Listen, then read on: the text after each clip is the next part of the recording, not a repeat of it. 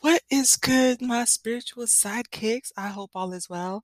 I know. I said I was gonna take a nap and I was gonna get back to you in a couple of hours, but my bad. It is Sunday and I did sleep in, I did get caught up, but I'm just excited to share this with you.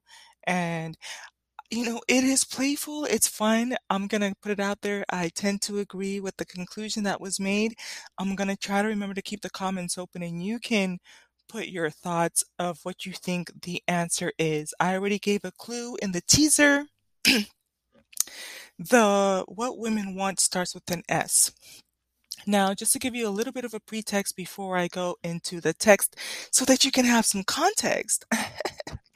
um and I'll just keep it short, is I was listening to a lecture that's called Making the Gods Work for You by Caroline, uh, give me 2 seconds, by Caroline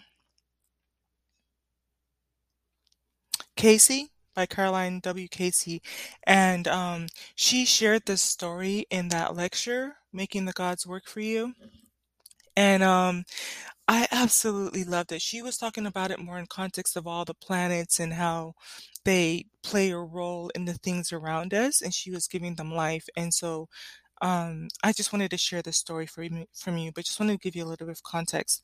So, I'm gonna add a little bit more from what she said because when I kind of looked at this over, it didn't really give the story the way that she did. She did a beautiful job of it, but she said that King Arthur was out in the woods and he was hunting, and um, he was trying to catch a deer, and somehow he got distracted or he didn't get the deer, and so his arch enemy came in and captured him because he was distracted trying to catch the deer.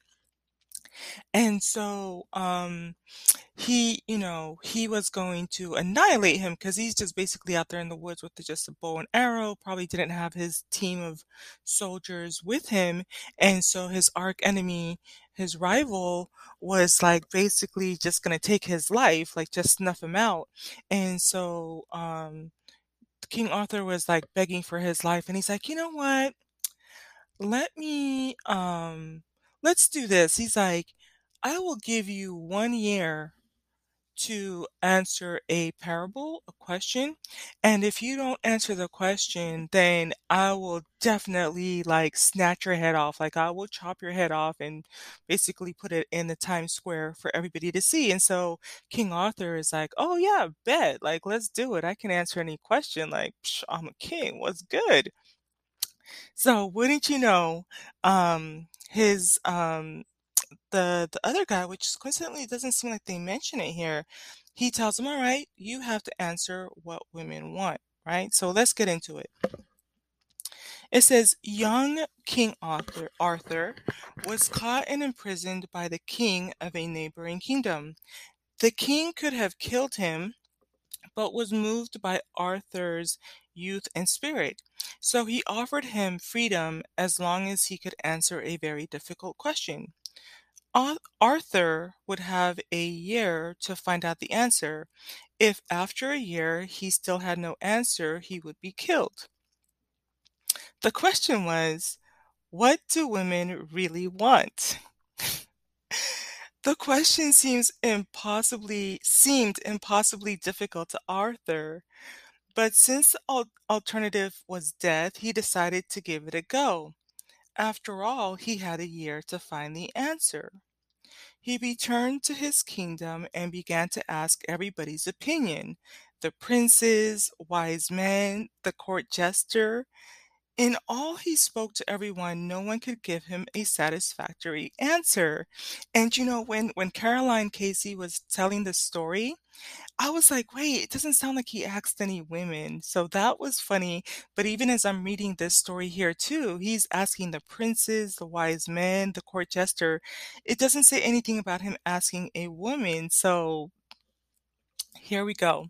It says, what most people did tell him was to consult the old witch, as only she would know the answer. Okay, so that part is a little different. Okay, the price would be high since the witch was famous throughout the kingdom for the demands she made for her services.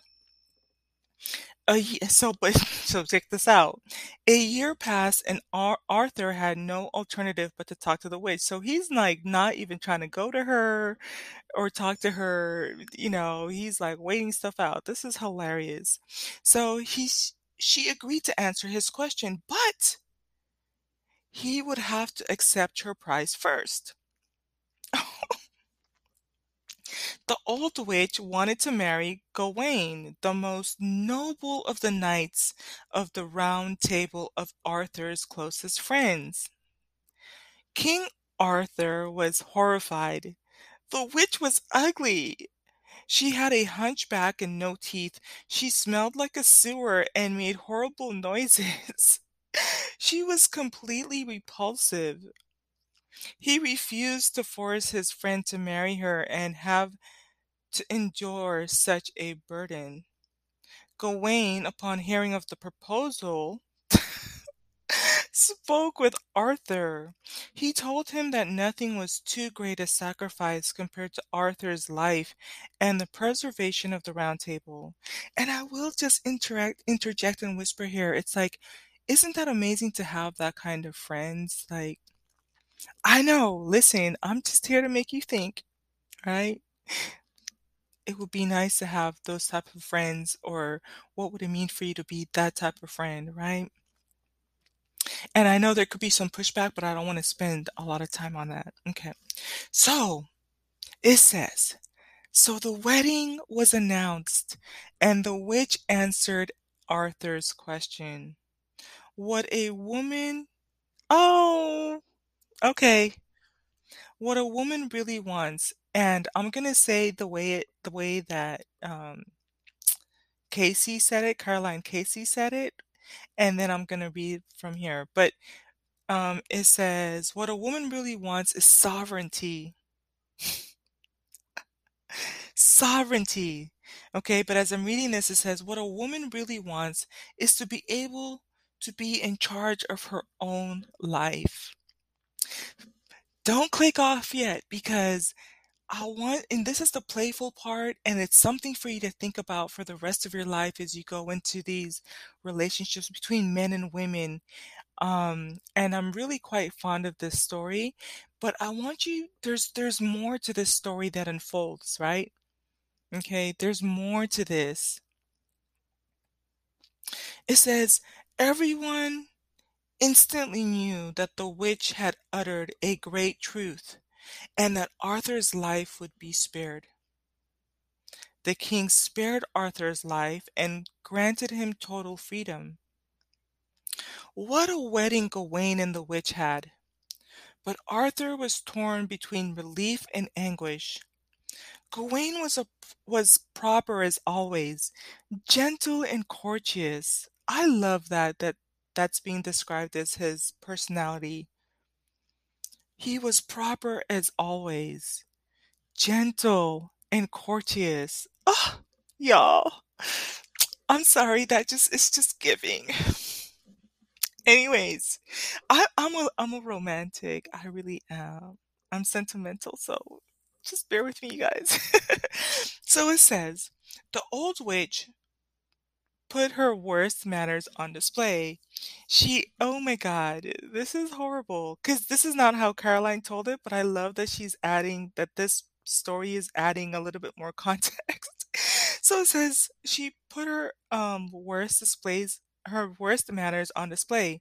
She ate with her hands, belched and broke wind. Now that is just, y'all. You can ask my family. Like, farting is a no-go. No. Breaking wind is a no. Mm-mm. I'm sorry. Let's keep going. It says, and she made everyone feel uncomfortable. The wedding night approached. Gawain, steeling himself for a horrific night, entered the bedroom. Listen, when I tell you men will get it in, and they will get it in. Even like he already heard the description, but he was fitting to go in for the wedding night. Like that's one thing, men will really sleep with anything. Cause it couldn't be me. Okay, it couldn't be me. Mm, y'all, this is hitting me like ugh. What a sight awaited him. Oh, the most beautiful woman he had ever seen lay before him. Gawain was astounded and asked what had happened. The beauty replied that since he had been so kind to her when she had been a witch, half the time she would be her horrible deformed self, and the other half she would be her beautiful maiden self. What would he want her to be during the day and which during the night? And yeah, so I think they're going to go into it here, but yeah, let's just read it the way that he says it here. And again, Caroline Casey does it like a really great job of storytelling this, but I'm enjoying it even reading it here. So it says, "What a cruel question." Gawain began to think of his dilemma. Did he want a beautiful woman during the day to show off to his friends, but at night, in the privacy of his home, an old spooky witch? Or would he prefer having by day a hideous witch, but by night a beautiful woman to enjoy many intimate moments? Noble Gawain replied that he would let her choose for herself. Upon hearing this, she announced that she would be the most beautiful of all time and all the time because he had respected her and let her be in charge of her life. The end. So let me know what you think in the comments. I like it. I tend to agree with it. Just the only teeny tiny little glitch I would say is in there is the idea of her presenting herself in the worst manner. But I think for the things I've been through in life, I could kind of understand it. It might be my approach moving forward. It's just one of those things that's kind of like, can you love me at my worst? And I understand there can be pushback, but you know what? Let's play, let's have fun. There's a reason that these stories are here for us to explore what all of these things mean. Heck, I could probably get myself in trouble with it in terms of a twin flame perspective of loving someone when they're at their worst, right? And what does that mean and what does that look like? But I think it's challenging also the ideas of why you would want to be in a relationship with someone. And, that's kind of the second layer that comes out. What do women want? But also what do men want? Right? This was almost twofold. It's what do women want, but what do men want? Because the question is, do you want freak in the a woman, a lady in the streets and a freak in the sheets, right? There's a lot of those conversations going on right now in 2022. I love this story so much. I'm gonna marinate on it some more. I love that I listened to it from Carolyn Casey, but I love reading this. And just, yeah, even what I'm picking up right now, it's what do women want, but what do men want? And what if the compromise? Another thing that I thought about last night after I heard the story was, you know, and again, some of this is just thought provocative. I would hope that we can take a high vibrational approach to it, right? Um, but I understand what I'm about to say could trigger TF out of some people. Um, but just run with me, right? Just walk with me. Just walk alongside with me and hear me out. But it's the idea that, you know, if there's a saying, if you have to ask someone for power and authority, you don't have it. And so then now you start to look at, well, at the end of the day, he had the power and the authority. Um, and she was asking for it and he gave it to her. type of a thing, if you kind of get the play on where I'm coming from with things. But at the end of the day, they both win, right? And so it's this whole idea about who is submitting and who is in control and what is compromise. And it's a little bit funny too when you talk about you have some men that are putting the standards that are biblical standards, but um they're wanting the woman to keep the biblical standards, but not keep up their end of the biblical standards in certain terms of what submission and authority means. And if you drill down a little bit more down the verses, you're going to see that it's twofold. You're going to see that the man submits to the woman and the woman submits to the man. It's actually a two-way street. But that's what I mean when I say we talk keeping it high vibrational, right? And so here you are, you're seeing it in biblical literature, you're seeing it in storytelling. This one I think is like an English story. It's did I see it at the top? Yeah, a poem or study or story for the English learner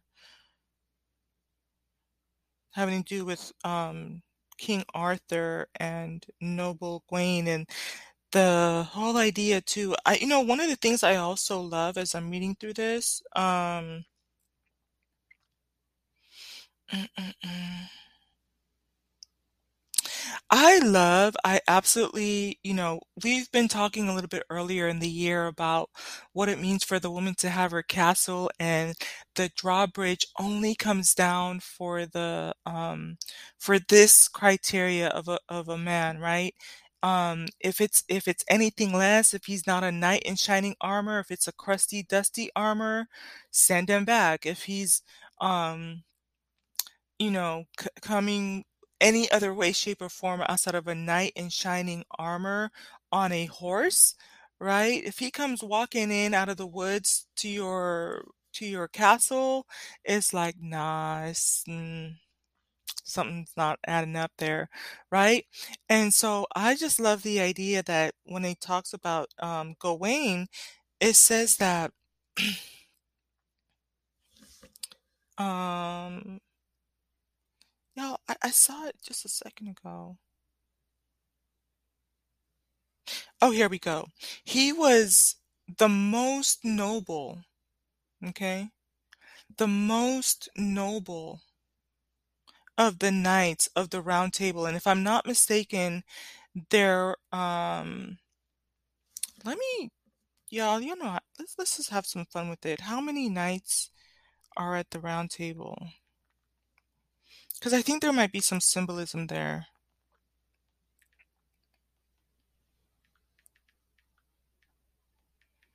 Mm-mm-mm. Can you hear me typing? Um, Whoa! Okay, so 150 nights. So the witch had taste. Like, I'm gonna give her that, okay? Y'all. And so what? Whoa, that's crazy. I'm not gonna recommend y'all go on 150 dates, but at the end of the day, she was choosing from the cream of the crop, right? When you talk about even the manifestation, right? There's gonna be people telling you, "Oh, you're nothing but an old witch. You're nothing but an old hag," you know, but she still went for the most noble out of 150 knights. It says Camelot was a mythical castled city said to be located in Great Britain. There's a lot going on in Great Britain right now, where King Arthur held court. It was the center of the kingdom of Logres, and the Arthurian legend would become the location of the round table that held 150 knights. Oh, but wait a minute, hold on, there's a little bit more. Um, and then it says, who are the eight knights? Oh, there are eight knights of the round table. So there's Sir Lancelot, Gawain, Sir Geraint, Sir Percival, Sir Bors the Younger, Sir Lamorak, Sir Kay, Sir Gareth, and I guess one, two, three, four, five, six, seven, eight. Yeah, those are the eight. Um, Now the most skilled was Lancelot. It says Lancelot would definitely be considered the greatest knight, followed by Gawain in terms of prowess. And so, but this is interesting too, because as we're making distinctions within the distinctions, right? She's going for a high caliber man, a man of high value.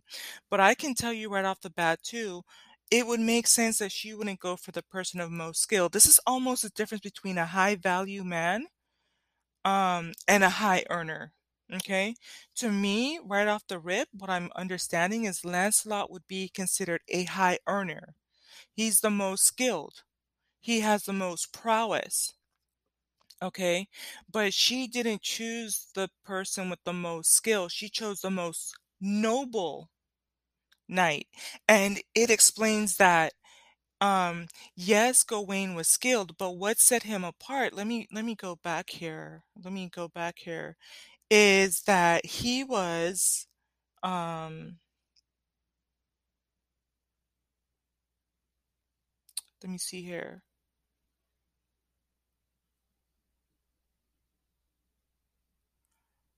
Um yeah, Gawain was proper as always. To me that tells me gentleman, right? Was proper as always, gentle and courteous, right? So he has the skill, he has the prowess, but the added factor, what made him a high value knight, right? HVK were those mannerisms, right? I just love that so much. We do have a little bit of time. Maybe let's see what else I can find out while I'm here.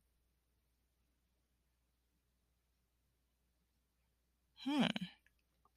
It says the Knight of the Round Table were not molded on historical figures, but are likely composite figures drawn from several sources. The knight's story, um, heroism, and chivalry are probably based on ancient folk tales from the early medieval period. Let's see what we can find out about Sir Gawain. And I'm pretty sure we're going to run out of time here. Um, Gawain.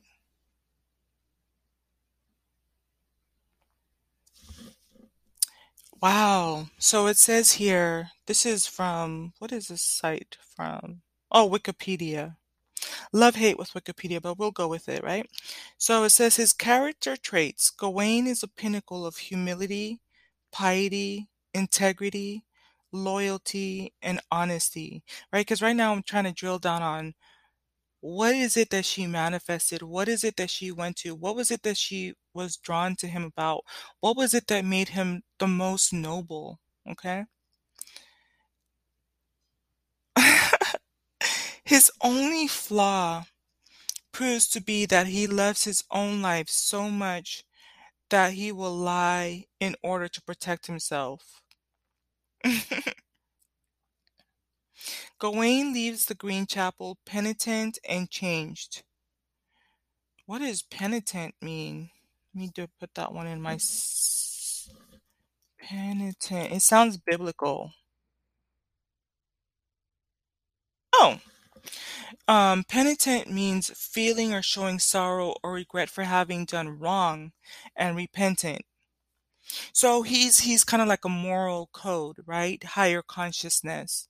Definitely mission based, right? When you think about um making a difference in the world and what you would look for in a masculine, he's that type of guy that's holding people accountable and keeping the standard and keeping the bar high. So it says Gawain leaves the green. Ooh, let me make sure to click on here because y'all, I'll keep talking and run out of 30 minutes. He leaves the Green Chapel penitent and changed.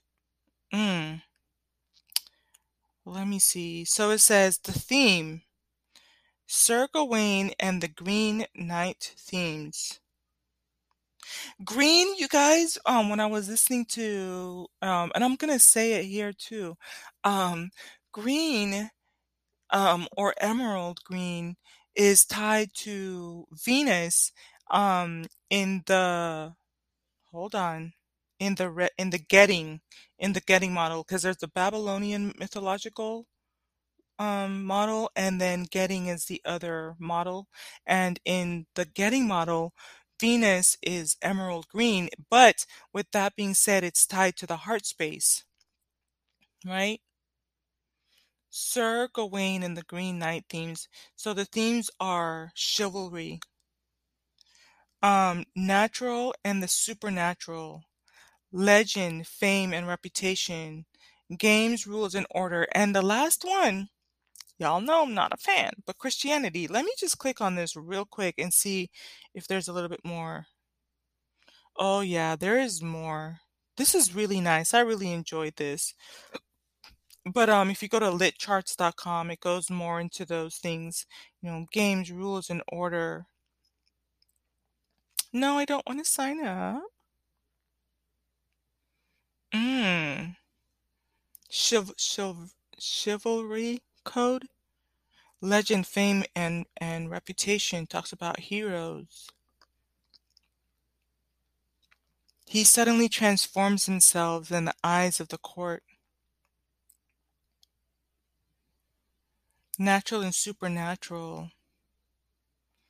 It says here, his hue is so extreme. It says, when the strangely green being enters the hall, his hue is so extreme and is so thoroughly described with so many decorations and layers that he seems to be of a different breed than the men of the court. Ooh, read into that for everything that it means. Made of nature like a tree or of the seasons themselves. To me, that's kind of like all the zodiac signs. To me, this is saying Pisces. He is every man. You know how, and we'll talk about this because tomorrow is, we're going into March, and March is the month of the woman, and that's perfect because I'm going to be starting to pull from divine goddesses. And I love when Whitney talks about I'm every woman. I want to cultivate that idea a little bit more with my divine feminines, but he is every man, right? Many decorations and layers that he seems to be of a different breed than the men of the court, right? Made of nature like the sea. And so part of the reason I say that is because you start to understand all the different seasons and all the zodiacs. You have to cultivate those. And I will be talking more about that and my understanding that I got over the weekend and the time that I was away. But this is everything. Don't worry, we'll unpack this. It says, yet his being is also beyond nature. It is supernatural. He can pick up a severed head after it has been chopped off and still speak through that. Let me see if I can click on it here because it goes on into more. Ooh, I know I only have 3 minutes. He can still speak through that disembodied head to deliver instructions for the next part of the game. And that has to do with communication. I hope that you're picking up, what lies below the surface and what that means in the 3D world, right? This thing keeps popping up here. The supernatural properties of green things continue throughout Gawain's trial, and that would make sense, like the green girdle, because remember, green has to do with chakra. I can double check from my deck, and we'll pull and see what the color green has to do with chakra that one is for. Let me look it up real quick. So green chakra. I was going off of the story. Yep, heart chakra. I love it, right? This is for him to be a knight and to be the most noble and to still have the prowess. He's doing things out of his heart space, right? But the supernatural world does not supersede the natural world. In fact, it seems to be allied with the natural world to make that natural world more powerful. So he understands, you know, the difference between the 3D, the 4D, the 5D, alchemy, transmutation, high frequency, manifesting, chemistry, all of those things. Oh man, I'm so gonna enjoy this. I'll probably sit back and read this the rest of the tonight. But I hope you enjoyed it, right? I'm gonna try to remember to leave the comment section open so you can put your comments down below.